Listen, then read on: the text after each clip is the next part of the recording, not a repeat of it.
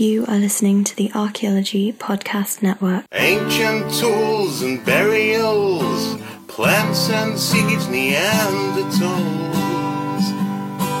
All these things we make no apology are the study of archaeology. But we don't do dinosaurs. No, we don't do. Welcome to the Archaeological Fantasies Podcast, episode 54. I'm your host, Sarah, with my co-host today, Jeb Card. And today we're interviewing David Anderson, Jeb Card's co-editor on their upcoming book, Lost City, Found Pyramid. We talked to David today about a variety of topics, including his recent visit to the Theosophy Society of America's recent convention. Get ready to think critically. You will see are a staple of archaeology. But we don't do dinosaurs. No, we don't do dinosaurs. No, we don't do dinosaurs. Hey everyone, and welcome to the Archaeological Fantasies Podcast. I am your host, Sarah, and I'm here today with Jeb Card. How's it going? It is the beginning of the school year, and that is all I will say. Is that present? No, it's a good thing. I am looking forward to seeing the students. Summer is when we kind of retreat and we do things and we construct. And I'm going to be teaching an introduction to archaeology method and theory for the first time in about a year and a half. That's going to be fantastic. So it's a good thing, but it's coming back. It's coming back from summer. So a little stressful. But in a good way, like in a things need to get done, but they're good things, not, oh my God, this is awful, but like, oh, this is really great, but oh, it's time to like ramp up now. And today we have a special guest with us. It is David Anderson, who is your co-editor in your book, is he not? Yes, David and I edited Lost City, Found Pyramid, Understanding Alternative Archaeologies and Pseudoscientific Practices. And it's available by the time this is out, it will be available on Amazon. And you have heard a number of the authors in this, a number of the contributors. So people like Stacey Dunn, April Besaw, our co-host Ken Fader, Chris Begley. Have we had any? I think we're going to have James Beal, and we'll talk about that at another time. But yeah, we've been kind of wandering through, and I thought this would be a perfect opportunity to bring David on, because David's also working with these sorts of topics, and he's kind of like working up some ideas and projects, and I wanted to talk to him about that. So, hey, David, how's it going? Great. Great to be with both of you guys. Can you tell us a little bit? Oh, sorry. I will second Jeb on the whole. It is, the school year is about to start, so everything's getting a little twitchy. Oh yeah. Can you tell us a little bit about what you do and why you're on our show? Sure. So, in that more traditional sense, my background is as a Mesoamerican archaeologist. I've been working in particular in Yucatan, Mexico, since I first went down there as an undergrad in 1999. We both went to grad school together at Tulane, which is big on that part of the world. Yes, yeah. Jeb and I got to know each other in good old New Orleans at Tulane University. All the wonderful, fine folks there.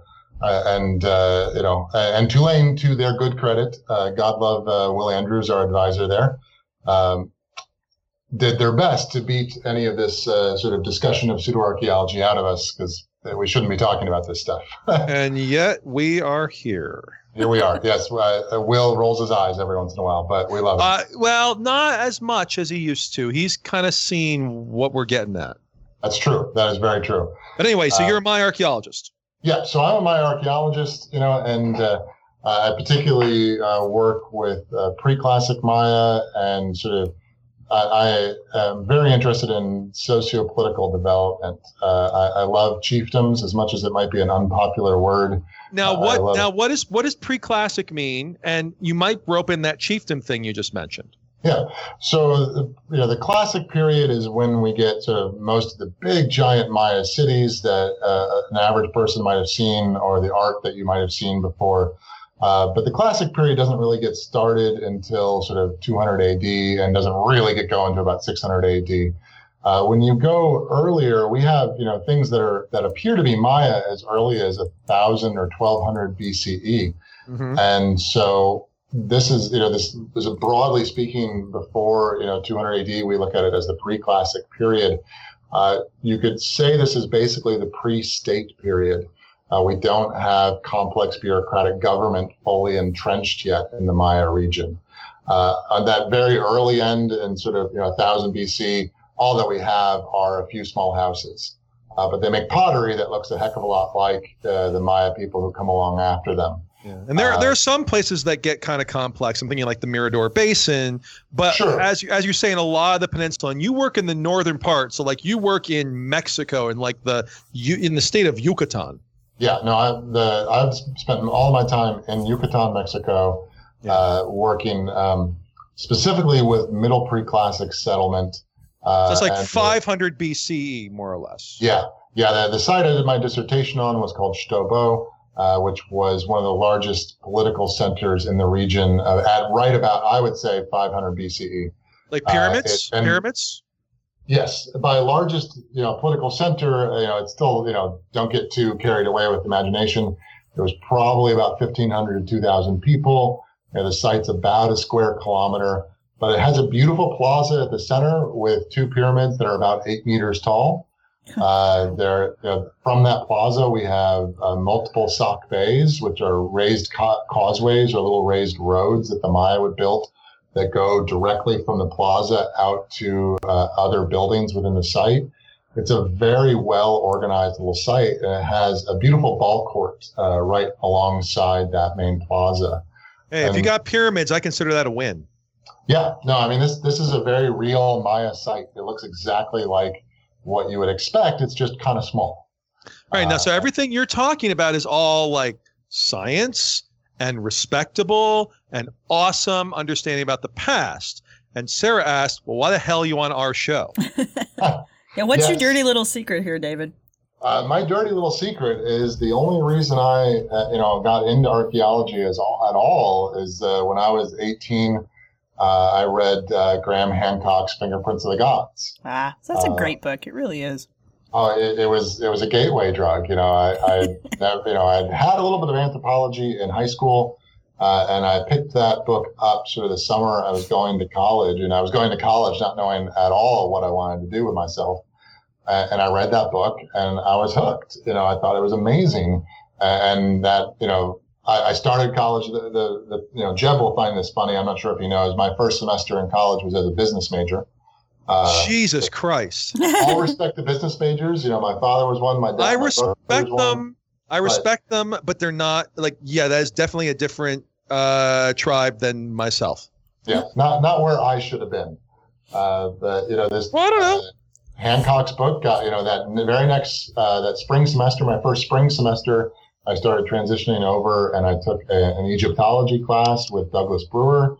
And a bunch of other sort of intro to anthropology and archaeology classes. And I was still hooked and fascinated, but Graham Hancock's book was just started to crumble as I started taking these classes. All of his arguments just started to just fall onto the floor in front of me. And I quickly realized that it just didn't hold together as an argument very well. And so, it kind of drifted away from me for a long time, especially as I said, you go on to grad school and they drill you in and they want you to be a good, straightforward scientist as much as possible. And I left this stuff to a certain extent behind me. But as I started to transition around and to the other side of the classroom and start teaching, as I spoke more and more with students, especially in those 101 classes when, students are just passing through and checking a box and don't know why they're in your class. What they do know is this stuff. They know the crazy stuff. They've heard Atlantis. They want to talk about that. They've heard about ancient aliens. They want to talk about that. They get really bored really fast when I start trying to explain, pre-classic Maya socio-political organization. Yeah. And although we've talked about, we did an episode on the Lost Continent of Mu, where we went to grad school, has a big history with a lot of those things. And, they don't talk about it but it's there. Well, I think that's why Jeb, you in particular have seen a lot of this, and you and I have talked about it a lot. There's, the further back you go in time, the more so-called professional archaeologists were deeply involved in this stuff. Yeah, I mean it's the sort of the birth pangs of the profession, and the thing is and this is an argument I increasingly make. I really think it's not gone, and more importantly, you said people in intro. That idea very much informs what they think about what we do, and I think it has to be dealt with. Now, so you mentioned the pre-classic and these other things. And so you were interested because of where you had come from and reading Graham Hancock. But the thing that drew you back in, as much as I generally like to get people in trouble, was not me. It was something else. And it was a particular thing kind of with the time period you were interested in that sort of dragged you into like, I'm going to talk about these things again. Well, I think I know a little bit of what you're getting at. Certainly what I ended up writing about for our book, The Lost City Found Pyramid book, and has been on my radar for a long time, is the alleged connection between the Olmec and sort of Western Africa. Nice. Now, David, can you explain who the Olmec or the Olmec are exactly? We've touched on them in the past, but we've never really focused on them real well. And I don't think we're going to spend a massive amount of time on the Afrocentric thing because there's a whole we've talked episode. about Afrocentrism, but we haven't really talked about the Olmec. Yeah, why don't you go ahead and do that? Yeah, so the Olmec are often referred to as the first civilization in Mesoamerica. They lived along the Gulf Coast of southern Mexico, and they are amazing. If you've seen anything, you have seen their colossal heads. They've carved these giant stone heads that were sort of effigy portraits of their rulers out of basalt. The heads show up in pseudo-archaeological literature every once in a while as the classic trope of how on earth could someone have moved a rock that big? But they did it all the time and whatnot. But the Olmec, date to the middle pre-classic period. So they date to more or less the exact same time as I'm working in Yucatan. A little older, the earliest Olmec sites date back to, they start getting big around 1000 BC. But I have a question, actually, weirdly enough. So, and this might get a little more specialist, but I'll try not. So you're talking about the Gulf Coast, and the word Olmec, by the way, for our listeners, is a later Aztec word that means people of rubber, and it's basically referring to the later people there. Now, these big friggin' heads are sort of the way of showing power, as well as the altars, and again, we can talk about that if you want. But the Maya equivalent of this in the highlands, in the southern highlands, like southern Guatemala, El Salvador, Honduras, etc., are the potbellies. Right. Is there anything like that in Yucatan? No. So is there any kind of like we made a big thing that looks like a person or anything else? Nope. Okay. It's really funny. Working in middle pre-classic Yucatan is I love it. I love the sites that I've worked at. There are very cool things going on there archaeologically, but they were aesthetically limited group of people. Minimalist. They don't decorate their pottery. They don't seem to have decorated their buildings. They weren't carving anything. Why do you think they were so? Why do you think they were so aesthetic? Why they lack it, or? Yeah. Why did they not develop it, or did they choose not to use it? There are good signs that Yucatan is interacting with the Gulf Coast. We definitely know they were interacting with the Olmec at this time. There seems to be trade going on throughout Mesoamerica, so they're interacting with other people who like art. I think you're just looking at cultural flavor text here. Some people really get into artistic expression and others don't. And Yucatan, especially in the pre-classic, just doesn't really get into it. There are little things here and there, but they are just not an artistic group of people at that point in time. That's really interesting. It makes, you were talking with Chris Begley. I was listening to the Chris Begley thing, and certainly where he works in the Mosquitia, they're famous for these elaborate matates you were talking about. Oh, yeah. Super. We don't have anything like that. We have really dull matates. Yeah. And El Salvador, it's basically Highland Guatemala at that time, so it's the big pot bellies and things. So these heads, you wrote about it in your chapter in the volume in Lost City Found Pyramid about how, there's this long history, people looking at them and going, oh, those look very stereotypically by like sort of racial conventions African. Yeah. And the thing I found fascinating about your chapter is that you then kind of broke down the sort of historiography of this and looked at the sources and how these sources, because the title of your chapter is, if I remember correctly, in fact, I'm not really remembering correctly, I'm flipping to it, Black Olmecs and White Egyptians, how you literally found that the exact same late Victorian texts that were suffused with race, because late Victorian times were friggin' obsessed with race, are also used by people who try to argue race in Egypt, but in a like, oh, the Egyptians are white. So like there's this stuff is used for multiple different conversations. Is that correct? Yeah, no, and I think one of the points that I hope to get across with that chapter, and I think is a good discussion point here, is that issue of race. Race is an incredibly important topic in modern America and in the modern world. But when you flip over to the academic world, especially anthropology, we don't talk about race anymore. Because from our academic perspective, we figure this out. That biologically speaking, it's bullshit. Right. Race is culturally constructed, not biological. Now, what that means... Hang on. David, can you say that again? Yeah. The basic concept that is widely accepted in anthropology is that race is a culturally constructed concept, not fixed biology. Thank you. Yeah, and that doesn't mean that it doesn't affect people's lives. No. It really does. It's goddamn important, but it's a biological lie. Right. It's social reality. It's a life or death social reality, but it's a biological lie. And we've harped on that on the show before several times. I mean, we really try to drive that point home. However, ethnicity is more what we like to say nowadays. Yeah, so, and I think this is the problem that comes through with this topic is that, the anthropologists, the archaeologists are having this sort of nuanced discussion of what, ethnic groups are moving around in different parts of the world in the ancient past, and how horribly hard it is to discuss ethnicity through the archaeological record. You look at a piece of pottery and say, wow, was this a Maya person or was this an Olmec person? All I know is I've got a piece of pottery in front of me.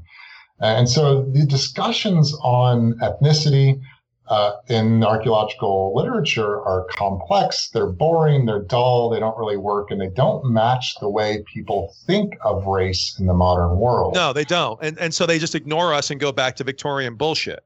Right. And so, certainly, the root of this chapter is looking at, in particular, Ivan van Sertima's work, who was in the 1970s was one of the big first popularizers of Afrocentrism and popularized the notion that the Olmec colossal heads, to his perspective, looked African. Right. He said that his term was, let me be specific. His term was they looked Negroid, which is essentially dark. Again, an old term. Sub-Saharan Africa. It's one of these old terms that, like we've talked about the Moose stones on here, the Niven stones, and like going through that stuff and original records, they would just throw these terms around, like that term and other terms constantly. And I think it's a little, frankly, surprising and shocking. And as you said, from an academic perspective, we're like, oh, where am I even talking about that? But then we have to sort of deal with the fact that one, people in the past did, and two, people in the present today, outside of what we do. Well, it's not been that long ago that those terms were used, because I remember when I was taking my osteology class in college, the terms were Caucasianoid, Negroid, and Mongoloid. Or go. I mean, they're not. And you're talking about an authoritative perspective. You go online and people. Oh yeah, I'm not even talking about like how people abuse those terms. I mean, that was the term that you used to determine like in a textbook. The race. Yeah. That's what you did. You were racing a skull, and you don't do any of that. You don't do that anymore. Oh, they still do, actually. Well, yeah, but you don't use those terms. No, the terms are changing. They don't, but they use things that are more surprising. We just purchased one of the programs that allows you to do that with Craniometrics, and I'm gonna be interested in see what it uses to spit out. But I took osteology in, I want to say like 96, and Yeah, it's same sort of thing, and I those know terms were in use for a good long time. It's not until recently. Well, they dropped Mongoloid first, right, and then they've replaced the rest of them with Africanized features and European instead of Caucasianoid. But that's exactly. It's not quite find and replace, but it's in the vein. And I know there's a debate in biological anthropology along those lines. See, now the reason we bring this up is that so you got interested in looking at sort of the one of the ways that pseudoarchaeology kind of hits the specific place that you live, pre-classic Mesoamerica. Now, what that sort of entailed then is you kind of had to go into the past of your own profession. I mean, one of the things that's both fascinating and almost obsessively infuriating about trying to deal with this stuff is that even though people believe these things today, I mean, even though you can find people believe all these things today, to understand them, you have to go back. You have to go back to the past. You have to go back to sort of where things come from. And so you've started doing a bit of that. Well, sorry, guys. Let's take a break real quick. And when we come back, we'll cover that topic. Yeah.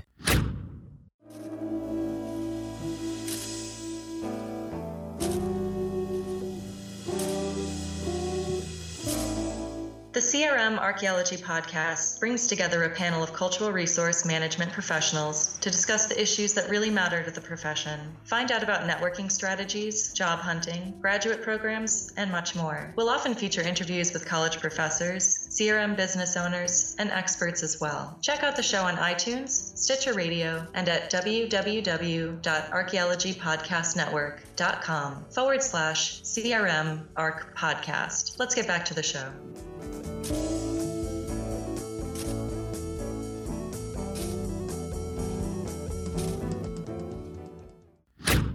Hey everyone, and we are back, and we are still talking with David Anderson, and Jeb kindly suggested that we discuss something really interesting to me, because I only recently became aware of it, and that's this Masonic hubbub that's been going around lately. And I directly blame America Unearthed for this, because they've gone out of their way to dig this up. But tell me more.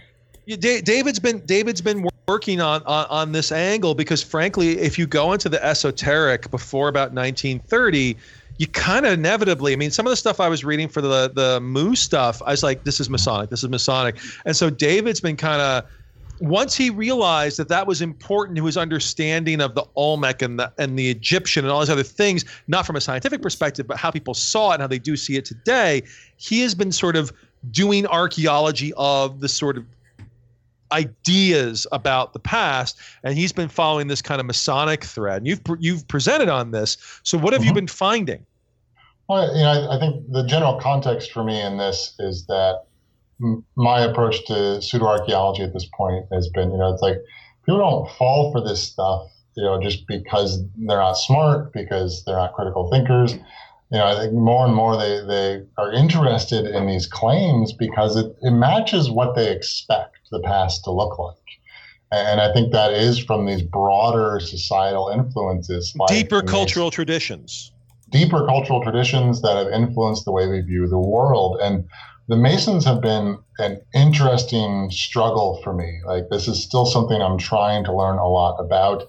And it's really funny, when I first, a couple of years ago, started trying to learn more about the Masons, I'm an academic. What do? I go looking for books. And it's funny because even the really serious good books about Masons are, carry names like, the secret mysteries of the hidden Masonic cult. That seems a good thing to me. Yeah, well, it's really hard to tell the difference between a good book about the Masons and a book about the Masons that's just sort of totally off on conspiracy theories. And the more I got to know about this, it was really sort of interesting because Masons themselves seem to take great delight in not having absolute knowledge of their own order's history. And what I mean by that is, there's some fixed points in history when in the 1700s, when the Great Lodge was founded in London and the official Freemasons were founded. And you have litanies of papers that come out of, from lodges from then on out about meetings and everything else that they hold. A historical record. And they love their historical record as much as it's also sort of quasi-secret and membership isn't officially admitted and whatnot. But everything before that, everything before the official founding of the lodge in London is legendary. And, when I was first trying to learn about the Masons, I missed the point. I kept saying, okay, well, what's the real history? What's the real background of this organization before it came out in the public eye? We're archaeologists. We deal with the material world. That's our immediate go-to. And I will say it is hard to get over. But once you do, you kind of do go through, you are through the looking glass. Yeah. No. I kind of see what David's saying here, though. Yeah. No, I agree. I'm agreeing is what I'm saying. Yeah, and it's fantastic because you'll pick up a good Masonic history book and they will offer 4, 5, 6 different oratories for how the order came together. And that's deliberate. They want it that way. If I have to have a past, I prefer it to be multiple choice. And I'll let our fans catch that one. And it's a really interesting influence on, because the Masons, conspiracy theories or not, you just have to play it out and admit they have had lots of wealthy members who have been influential members of American society. And we have numerous presidents who are officially, outed as Masons, lots of wealthy businessmen. These are people who have had a huge influence on our own society, and that trickles down, not to get too Reaganomics on us here, but those big cultural figures have an effect on the way we view the world. And the Masons, you can hardly go into, my little town of Roanoke here has multiple Masonic lodges. You can hardly go into a town that doesn't have a Masons lodge these days in the United States. Don't say anything that's going to get you killed, David. Just. Oh no, I'm trying not to. I love the Masons. In fact, I'd really like to join, but they won't let me because I'm an atheist. I apologize, but they won't. They're very open-minded on religion in most respects. They do not ask that you have a particular faith, but they ask that you have faith. And so I've had many good conversations with a friend of mine who is a Mason, and he's tempted to let me slide in anyway, but I don't think it's right because I don't have that kind of religious faith. I actually know a couple friends who are Masons and are also atheists, and it's the workaround that they have is actually. It's very doable and it does fit within their framework very well, or else they wouldn't have done it. So I think if that's what's holding, here I'm being an advocate for joining the Masons because I think it's cool. I would love to be a Mason, but there's only a few lodges that'll even accept women. And none of them are near me. Yeah. It was suggested to me by my insider that, when I was asked if I believed in a higher power, I could whisper my wife under my breath if I liked. I think that's how they worked around it. And I think one of them actually is a Church of the Flying Spaghetti Monster guy. So there you go. So you can get around it. I'm just saying. Yeah. I don't know if Cthulhu would count, given that I will bet you money that there's got to be at least one Mason who has. Yeah, but it's technically invoked. Yeah, but that's technically lower. It's at least 5,000 to 6,000 meters below the surface of the Pacific. So I don't think that counts. So now, but why is greater power, not higher or lower? That's true. Just a power more powerful than you. Well, that would also be my chair, but which I would list. So how does this tie into pseudo-archaeology? How does the Masonic stuff tie in? I'm not saying it does, but how does it? This certainly is they lay a groundwork, for an understanding of the ancient world as mysterious. The Masons themselves, who are so prevalent throughout the United States, they themselves embrace a notion that our knowledge of the past is flexible and different and changing. And that lays a groundwork for a notion that our understanding of the past elsewhere should be flexible and not fixed. And archaeologists come along and say, it's this way, X, Y, and Z. We found it, done, we're good. And that doesn't jibe well with the way the general public wants to view the past. And this gets a little, I drift over into a little bit of some of the territory that Jeb has been working on, I know, in his own work. where we start to, in the early days of archaeology, we have some archaeologists, some people stepping out and doing archaeological work, or at least writing about it, and who are also Masons, or who might be Masons, or are dragging in that legendary past. And the most famous for me, and where I want to start with this in my own work, is good old Ignatius Donnelly himself. Oh, really? Well, that's not unsurprising. Now, for our listeners, Ken and Sarah have done an entire episode on Atlantis, and we have talked about Donnelly so much. Yeah, Donnelly has done a number of different things, but he's most famous for creating sort of, in his book Atlantis, the antediluvian world, the sort of modern concept of a hyperdiffusionary Atlantis. And there's tons of masonry in there, and having read a number of other things to sort of follow on, there is as well. Now, David, you mentioned the 18th century a lot. Is that when a lot of this Masonic stuff gets kind of laid down? The order itself was founded in the 18th century, but I think it's more of a 19th, especially in the United States, it's more of a 19th century phenomenon. Okay, so the reason I ask, and this gets back to your Egypt stuff and other things, is that seems to jibe really well. So the 18th century, and this gets into Durkheim with social structure and things. There's a lot of importance as there starts to be cracks in the facade of the church as a major kind of social organization in Europe and America in the 18th century, as the Enlightenment begins to take hold. These social groups, and they later become things like the Elks Club. But the Masons are an early version of that. And I think that's why they're really important. This is happening at the same time that there is this belief, and this can get back to in your chapter, that Egypt is kind of the heart of civilization, and that hieroglyphs are quite literally sacred signs. And there's this kind of fetishization of ideas of the classical world, and that's very much what the Greeks thought. Is that tying into what you're working with? Yes, absolutely. Broadly speaking, this nebulous legendary past that the Masons embrace suggests that the order can trace itself back to the Middle East, back to ancient Greece, back to the Middle East, and back to Egypt. And they love that. The word fetishization, which I can pronounce very well, thank you, is perfect. The Masons are in love with sort of classical symbolism, and even more so this Egyptian symbolism. And they incorporate all of these symbols into their practices as Masons. Yeah. Again, there's sort of disputes over what Masons think any of these symbols actually mean, and how much their meanings match the ancient meanings and whatnot. But regardless, they love this ancient symbolism. And what Ignatius Donnelly does in particular with his book on Atlantis, is he takes this Masonic legendary past that traces to ancient Greece and then to ancient Egypt, and he takes it one step further. Instead of saying it came from ancient Egypt, Donnelly literally says Masonic practices came from Atlantis. And then Atlantis to Egypt to Greece to Europe.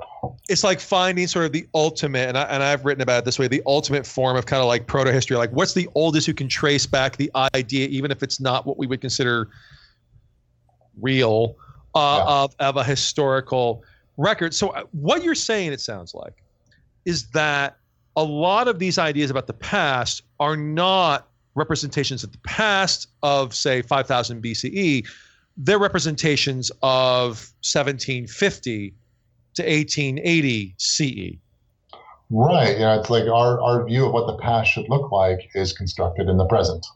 Yeah, but in the very recent, almost present. The recent present, certainly. I think that's a very profound statement that you just made there. I like the concept being brought up that this is what they expected the past to look like. Therefore, they made their history look like that.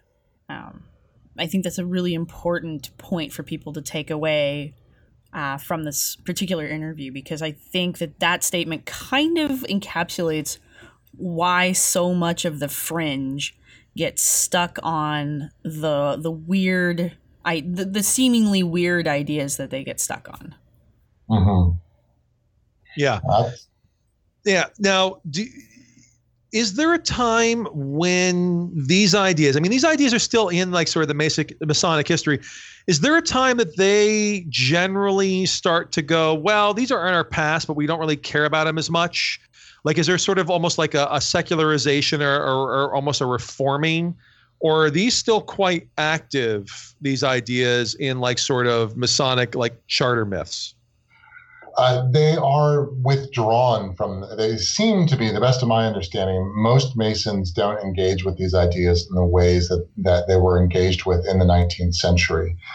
Donnelly is far from alone in the 19th century. We have Augustus Laplanchon, we have Manly P. Hall writing in the early 20th century. We have several people who are Masons in the late 19th century, early 20th century, who directly engage with what I today would call pseudoarchaeology.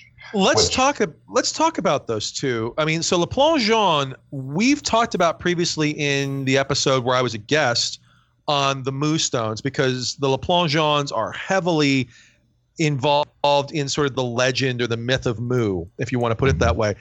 We have not talked about Manly P. Hall. Can you talk about either of those? Yeah, I like Laplanchon for the basic point that Donnelly and they worked in the same region where you worked. Yeah, well, and Laplanchon has his mark in what for lack of a better term, legitimate archaeology, and then he found the first Chacmool statue. If you're familiar with the Chacmools at Chichen Itza. Chichen Itza, that were carved there of a man sort of doing a sit-up, a reclining figure. And they're also found in Tula and then up in the Aztec capital as well. So he found the very first one, and he named it Chacmool. There's one at Tazamal, by the way. Okay, excellent. But Laplanchon, Donnelly says, okay, Masonic practices began in Atlantis. Laplanchon says, oh, no. Masonic practices began in Mu. And then, as Mu fell, what is it, a princess, a queen? I have to reread my Laplanchon. Well, it's Princess Mu. It's Princess Mu. Princess Mu. Yeah, the word Mu comes from Brasseur de Bourbourg reading badly the Dresden Codex. Mm-hmm. And then Laplanchon creates Prince Ko and Princess Mu. And they are the Alice and Augustus are the reincarnations of them. Nice. Well, of course they are. According to Laplanchon, Princess Mu flees the destruction of Mu, carrying with her these Masonic practices or builds the Sphinx and becomes Isis, the goddess. Oh, you're skipping. You're going too fast. Well, yeah, I do. Okay, so what happens after she leaves Mu? The Maya world, where she stays at Chichen Itza. Oh, yes, and then is chased out of there and goes to Atlantis. And then when Atlantis falls, she goes to Egypt. That is correct. Now, what's chasing her, just out of curiosity? Oh, fate. Yeah, she is ill-fated, essentially, in all of this. Yeah, and there's like enemies. And so like Mu starts as this sort of name for this. And is she considered to be immortal? This all happens pretty quickly, as I recall. Yeah. Poor woman. The thing you got to remember, and we talked about this a little, but like a bunch of the Maya archaeologists in the late 19th century believed in this stuff. Like Edward Thompson and Sylvanus Morley, they're writing papers about Atlantis, and so it's not that far off what Laplanchon's actually doing. All right, now who is the last guy? Which one? Hall is an interesting transferal figure. Laplanchon is great because he actually went out and dug stuff up, and he was deliberately, and we know he was a Mason. And he was adding to that sort of Masonic lore. Manly P. Hall is someone who comes along and bursts onto more of the esoteric scene. And in the 30s and 40s, is that correct? His book is published in the 20s. Okay. Right? Okay. The Secret Teaching of All Ages. Ah, yes. This is a book that he is a Scottish Mason, and he reaches sort of the upper levels of Masonic lore. And he is attempting in the Secret Teachings of All Ages to trace the origins of Masonic practices, or that's one of the big things. And he very much interlaces and overlaps these ideas with other esoteric religious beliefs. And the Secret Teaching of All Ages is one of these massive tomes of a book, and he just tries to cough up everything he's read in the library about the ancient world and to pull all these sort of what he perceives to be threads of similarity from different groups throughout the world. And he works under a fundamental principle that if there are similarities in ancient groups, it must be because of a shared diffusionism. Well, that of course. It all must have sort of this original source to it.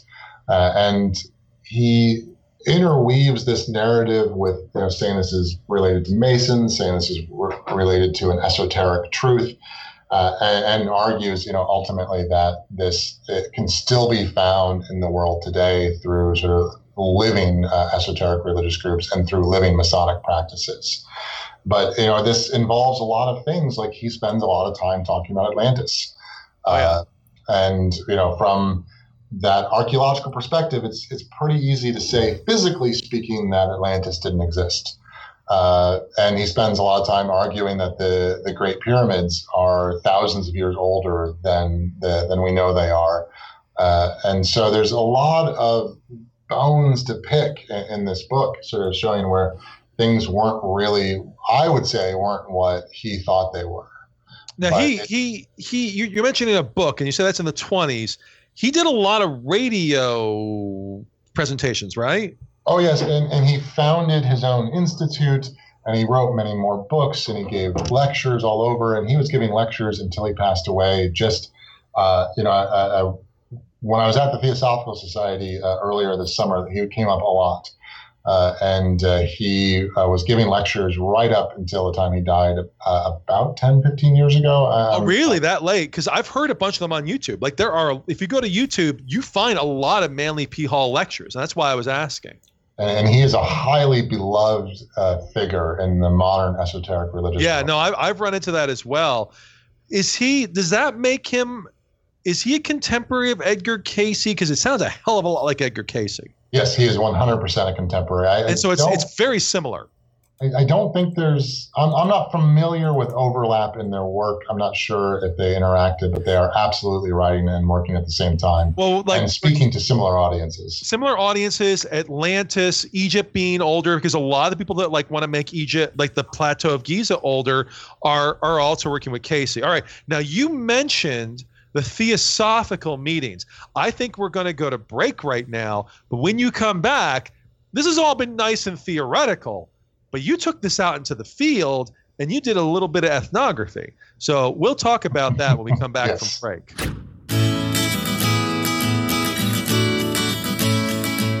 Professional Certifications for Scientists, or PCS, aims to provide practical educational videos, field guides, knowledge tests, professional certifications, and employment connections to professional scientists everywhere.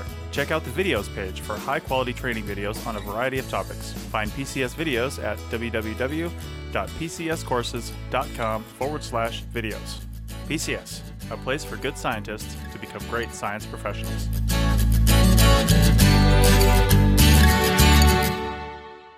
Hi everyone, and we are back. And David, you were telling us about a Theosophy Society meeting that you went to earlier this year?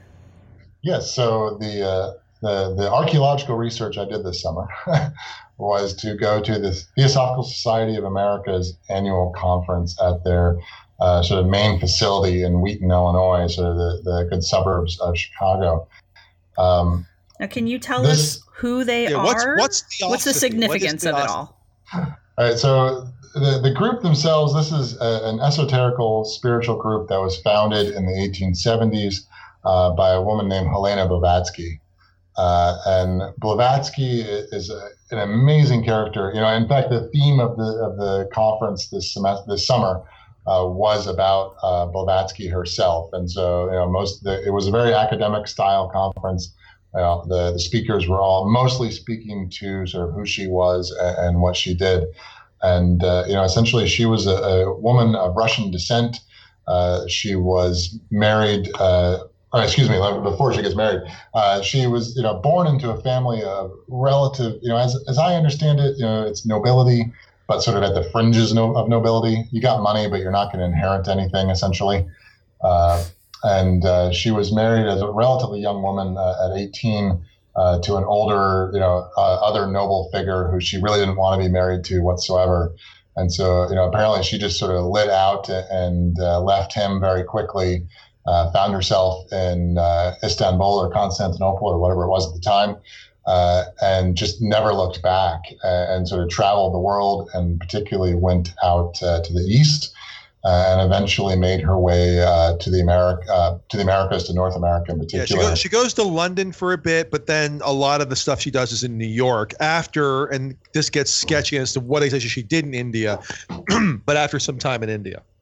Yeah, and it's in London that she says that she met one of the Mahatmas, or that she saw him, but only began to correspond with them later, and didn't realize who he was at the time. And essentially, this is a woman in 1870. She found, or not in the 1870s, she founds the Theosophical Society, and the group is it's a group that is dedicated to studying esoteric spiritual traditions from around the world. Yeah. And in a broad sense, this is a group that defines itself as not being a religion, but is very interested in what other religions have seen and said and done. And I think broadly speaking, they feel that most religions have seen aspects of the truth, but have not sort of fully grasped the entirety of that truth. And yeah, the way I explain it in class is this is kind of growing up alongside anthropology in the late 19th century, and a lot of early anthropologists were theosophists, including the first director of the Middle American Research Institute. And anthropologists were very interested in a comparative study of religion from a scientific perspective. Theosophists were very interested in a comparative study of religion to create a new way of thinking. Yes, basically, for them, they're looking for, much like Manly P. Hall was looking for, any similarities he saw between cultures must have sort of a common root. The Theosophical Society, in a lot of ways, like many people, the Theosophical Society becomes, in some ways, a root to the coming development of New Age spiritualism. Yeah, I would call it Victorian New Age. Yeah, it predates sort of the origins of that term, but and there's a desire here to discover universal religion, discover sort of a universal truth. And the Theosophical Society becomes extremely interested in the ancient world, Egypt, of course, and certainly there are discussions of Atlantis that come into play here as well. I mean, the Blavatsky's first book is Isis Unveiled, again, the goddess of magic in Egypt. Yes. And there's a thought process here that essentially, if you can get back to more ancient religions, that they will be purer, that they will be closer to that truth, to that original universal religion before it had been sort of corrupted. And so they began to borrow from a lot of religious traditions around the world, looking for that universal religion, looking for that universal truth, essentially. Now, this doesn't sound that bad, though. No, and it was a wonderful experience going and working with these people. But it's one of these things, and this is where, as I said, my desire here is to not walk onto the pseudo-archaeological stage and say, everyone who likes ancient aliens is an idiot because they don't debunk this stuff. My desire is to come onto this stage and say, why do people so readily expect the ancient world to look like this? And I think the Theosophical Society is a root movement here to looking at the ancient world as profoundly mystical, as profoundly esoteric, as profoundly spiritual, and profoundly powerful. And this doubles down, I think, on that legendary aspect of that we see in the Masons. And it introduces a notion, I think the average American has not heard of the Theosophical Society, but I would strongly argue that they have been influenced by it. They've heard its products. I mean, we've go ahead. The big question I have actually right now that I need to do more research on is good old Mr. Stan Lee, and exactly where Stan Lee got all of his ideas from. It's not Stan Lee. It's Jack Kirby. Oh, okay, stop! You really are talking about comic people. Yeah, we're talking about comic people now. Okay, is Stan? Okay, no, wait. What is Stan Lee's connection to the Theosophy Society? Let me just make this very simple. This coming November, if you go and watch the Doctor Strange movie when it comes out, that is a fictionalized version of Ditko. That's also Ditko. Yeah. That's a fictionalized Theosophy Society. Just about. It is. There are extraordinary overlaps in terms. The of idea of a Westerner going to the East and learning all of their secrets in order to bend reality. That's straight up. Yeah, but he's learning it from a white Celtic woman. Well, that's because that's being made today. But exactly. Let's get back to the Oscars so white controversy. Right, and that's why, because traditionally that character is not white, and traditionally that character is the unscrutable Orient. But no, that Jack Kirby, and I know you taught, and so now we're going to get behind. We're just going to go fast now. You taught out of Creepball in your in one of your classes recently, and he's all about Jack Kirby, and he's not wrong in that sense, who was just dipping left and right and taking and created so many of the things like Darkseid and all these characters we see in comics today, was reading Von Daniken, was reading Morning of the Magicians, was reading the Theosophy stuff and turning it into comic books. Absolutely. Well, it seems like fertile ground, so why wouldn't you? Well, Lovecraft, who we're going to talk about in the near future, did the exact same thing. He openly calls out the Theosophists. He basically says in the Call of Cthulhu, the Theosophists are almost right, but they're really optimistic. He literally says that. That's not a joke. So, David, I'm sorry, Jeb. No, that's it. David, you've taught Theosophy and comic books? To a certain extent. I started last semester, and I will be teaching again this semester a class called Paranormal America. Ooh, I like it. It's a class at Roanoke College in their from the sociology department, and broadly speaking, it is an overview of what the state of paranormal belief in modern America is. Yeah, it's a lot of the stuff we talk about on here. And he's been reading books by, I can't remember Creepball's first name, but who's written a lot about sort of pop culture and media and deeper stuff and magic. And he's written about Jack Kirby, who was a major creator for comics in the 1960s and 70s and was deeply dipping into this well. Yeah, we actually used Kripal's book, Authors of the Impossible, which is a great book to read. I would highly recommend it if you're interested in the paranormal world.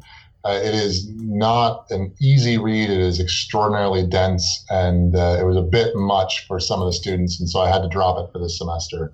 But it is a great book. It is profoundly thought-provoking for me, and a little disturbing at moments too, but a fun way to sort of approach these things. So, David, let's bring things back around to the Theosophy Society meeting that you went to. Can you share a couple stories of what you encountered when you got there and how that met or did not meet your expectations? Yeah, it was, it was funny. I was asked this question a lot while I was there, actually, sort of the expectations question. And, to be honest, I didn't know what to expect really walking in. And so it was an interesting experience. It was, people there are extraordinarily nice. I was very well welcomed there. And, what I walked in and said to them, when anyone asked why I was there, I was always trying to be very open and honest. And I think, and one of the reasons I'm very happy to do this show too, I think, and what I told them and what I tell other people too, I think our discipline, I think the discipline of archaeology, that archaeologists tend to be very bad about talking to the public. Mm-hmm. I think I said towards the beginning of this interview, students get really bored when I want to talk about, pre-classic Maya socio-political organization. And we have this tendency as professionals to, when someone asks us, what's amazing about archaeology? Why, what are you studying? Oh, it's so amazing. It's so cool that you do archaeology. I say, yes, it is. Let me tell you about the state of political organization at Shtobo in pre-classic Maya at 500 BC. Let's start talking about irrigation. Wait, no, what I thought the ancient past was powerful and amazing and legendary and mystical. And I'm like, no, we have pottery. We have pottery. And so, when I was there, what I would say to people is that, look, I think archaeologists are very bad at talking to a general public about archaeology. And the reason I went and the Theosophical Society is, very absolutely, it is a group that is extraordinarily interested in the ancient world. And I, as an archaeologist, want to be able to be better at talking to groups of people like them too. And to be able, ultimately, I think the highest goal that we can have at this point, as archaeologists, is to protect archaeological heritage, to make people aware that this stuff is important, that it shouldn't be bulldozed over or tossed aside, that if you see an arrowhead in the field, that maybe it's not a good idea to just pick it up and bring it home, that maybe there's a good idea to tell somebody about it instead. Take a picture. Take a picture and explain, and get people involved who can understand the context and how important that context is. And so this is, the general public views archaeology, I would say, in a very different way than we do. And so this is, going to the Theosophical Society was a big part of how I want to try and understand that perspective better so that we can be better at that heritage preservation aspect. Now, they're very interested in the past, but are they interested in anything that you or us have to say? Yes, absolutely. Everyone that I spoke to while I was there, instantly wanted to know about things that I do. And the things that archaeologists do are eagerly consumed by popular audiences. We just don't really reach out to them all that often. So it takes a dedicated version of those audiences to find it. And so this is perhaps not entirely the answer to the question you're asking, but I can't help but remember there was a man who was at the conference this summer who I never got to talk to. I kept trying to get over to talk to him and didn't quite get there. But every day he was wearing a tie that had an Egyptology scene on it. Oh, how cool. They were New Kingdom tomb paintings, essentially, on his ties. So these are folks who are extraordinarily interested in what's going on in archaeological studies, but they interpret it in a very different way than we do, and because they're coming at it from a very different perspective than we are. Now this doesn't sound particularly fringy to me, though. It's not like tales I've heard of UFO conventions or the creationist conventions I've been to, which friendly people all around, but there was a conflict of realities at both of those. Did you have a similar experience here? There is a general thread. I mean, it's surrounding particularly the theme of Atlantis. Gotcha. Because for Blavatsky, the founder of this organization, in her book, The Secret Doctrine in particular, she elaborates on how humanity has gone through what she calls different races. Yeah, root races. Root races. And we are the fifth root race of humanity. And this is more like stages than what we would think of as the modern concept of race that we were talking about earlier. And so we are the fifth race of humanity. And the fourth race occurred in Atlantis. And there was also Lemuria. So this whole sunken continent, because it's the geology of the late 19th century. Gotcha. Yeah. So they're treating Lemuria and Atlantis as if they're two different places. Yeah. Oh, yeah. So this is so the idea and the notion of Atlantis is profoundly influential and a big part of what they talk about. And it came up repeatedly while I was there. And I had many interesting conversations. And I would say opinions within the society vary. I talked to some people who were very committed to the notion of a physical, real Atlantis. One of the speakers who presented, and some of the folks I talked to as well, was less interested in whether Atlantis was a physical place and was more interested in it as a mythological place. And he meant that in a way that myth can be more powerful than reality. In sort of a metaphorical, but not necessarily purely metaphorical sense. Yeah. And so the opinions on Atlantis vary greatly there, but it is something that's extremely important to them.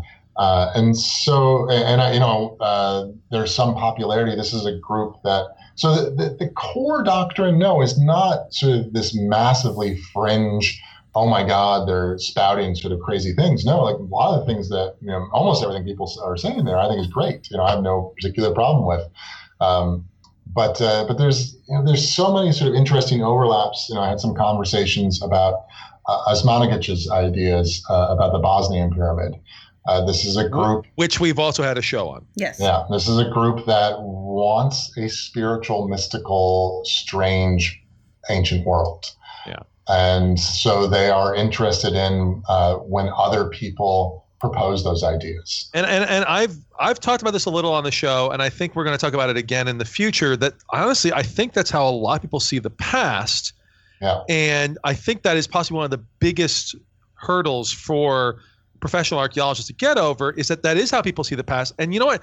We can actually be scientific and talk about it in that way, but that's not easy. And that's not something we're going to unpick here.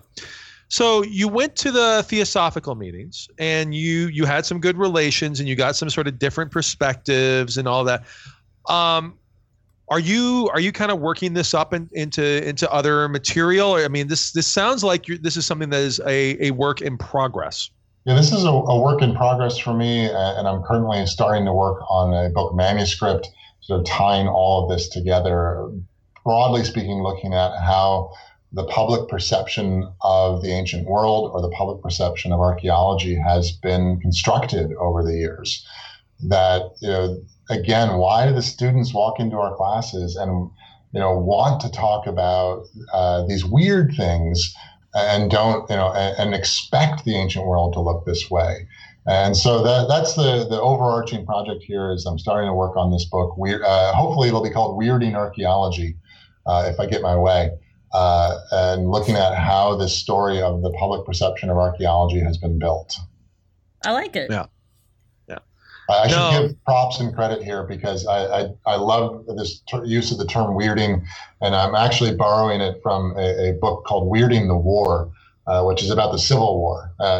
Strange enough place for me to draw my influences from. But if you're looking for Civil War books as well, Weirding the War is a fantastic edited volume about how, actually the Civil War really kind of sucked.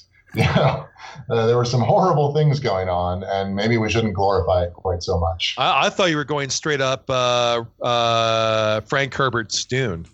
No. I'm thinking about incorporating that as the weirding word as something else for the end, maybe. But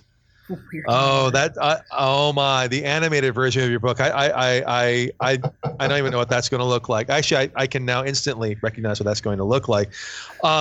So I like that we've already animated your book that hasn't been written yet. Oh yeah. I have an artist picked out to commission the cover, but I'm not sure if she's going to there you go. No, and I mean, obviously, I've been recently working on this whole spooky archaeology thing, and I have something that's under review right now for that, and I think that's a major part of our past, because I really do think that people see antiquity and that concept of antiquity in this sense. Now, you're teaching about this. And you're going to be talking about this in the future.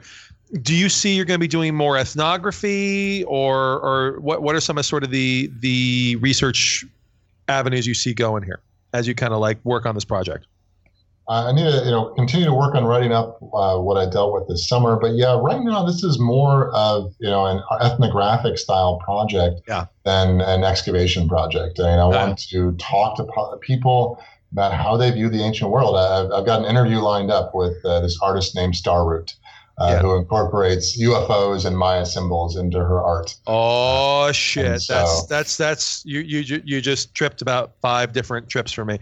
So now, if you could excavate Atlantis, that would be absolutely fantastic. And I'm signing up for that. Yeah, but David, I think this has been fantastic. And you're hitting some things. I don't know if there's been a really good accounting of sort of Masonic influences on pseudoarchaeology, and I would love to see that sort of explicated further. So as this research goes, I think we should definitely have you back. Definitely, yes. And again, the sort of the bits on Olmec in Egypt, which ties into this Hermetic stuff and ties into this Masonic stuff, can be found. And I don't want to promote this too much because I'm terrible at it, but our Lost City Found Pyramid that you co-edited with me. Mm-hmm. So thank you very much for talking about this stuff. Thank you guys for having me on. It's been a pleasure. No problem. Thank you, David. Thank you, Jeb. All right. We'll talk to you all about something weird next time. Trials as one will call. No, we don't do dinosaurs. Thanks for listening. We hope you've enjoyed it. Our music was provided by Archaeosuit Productions. If you like what you've heard, please subscribe and rate us on iTunes or Stitcher and share us wherever you use social media. You can contact us with your questions, comments, or angry email at archyfantasies@gmail.com. You can follow the podcast at www.archaeologypodcastnetwork.com/archyfantasies. You can follow the blog at www.archyfantasies.com and get updates on Tumblr and Twitter at archyfantasies. You can also look for us on Facebook. If you're looking for the show notes for this episode, go to the podcast website at www.archaeologypodcastnetwork.com/archyfantasies. Thanks again for listening. No, we don't do dinosaurs. No, we don't do dinosaurs. We don't do dinosaurs.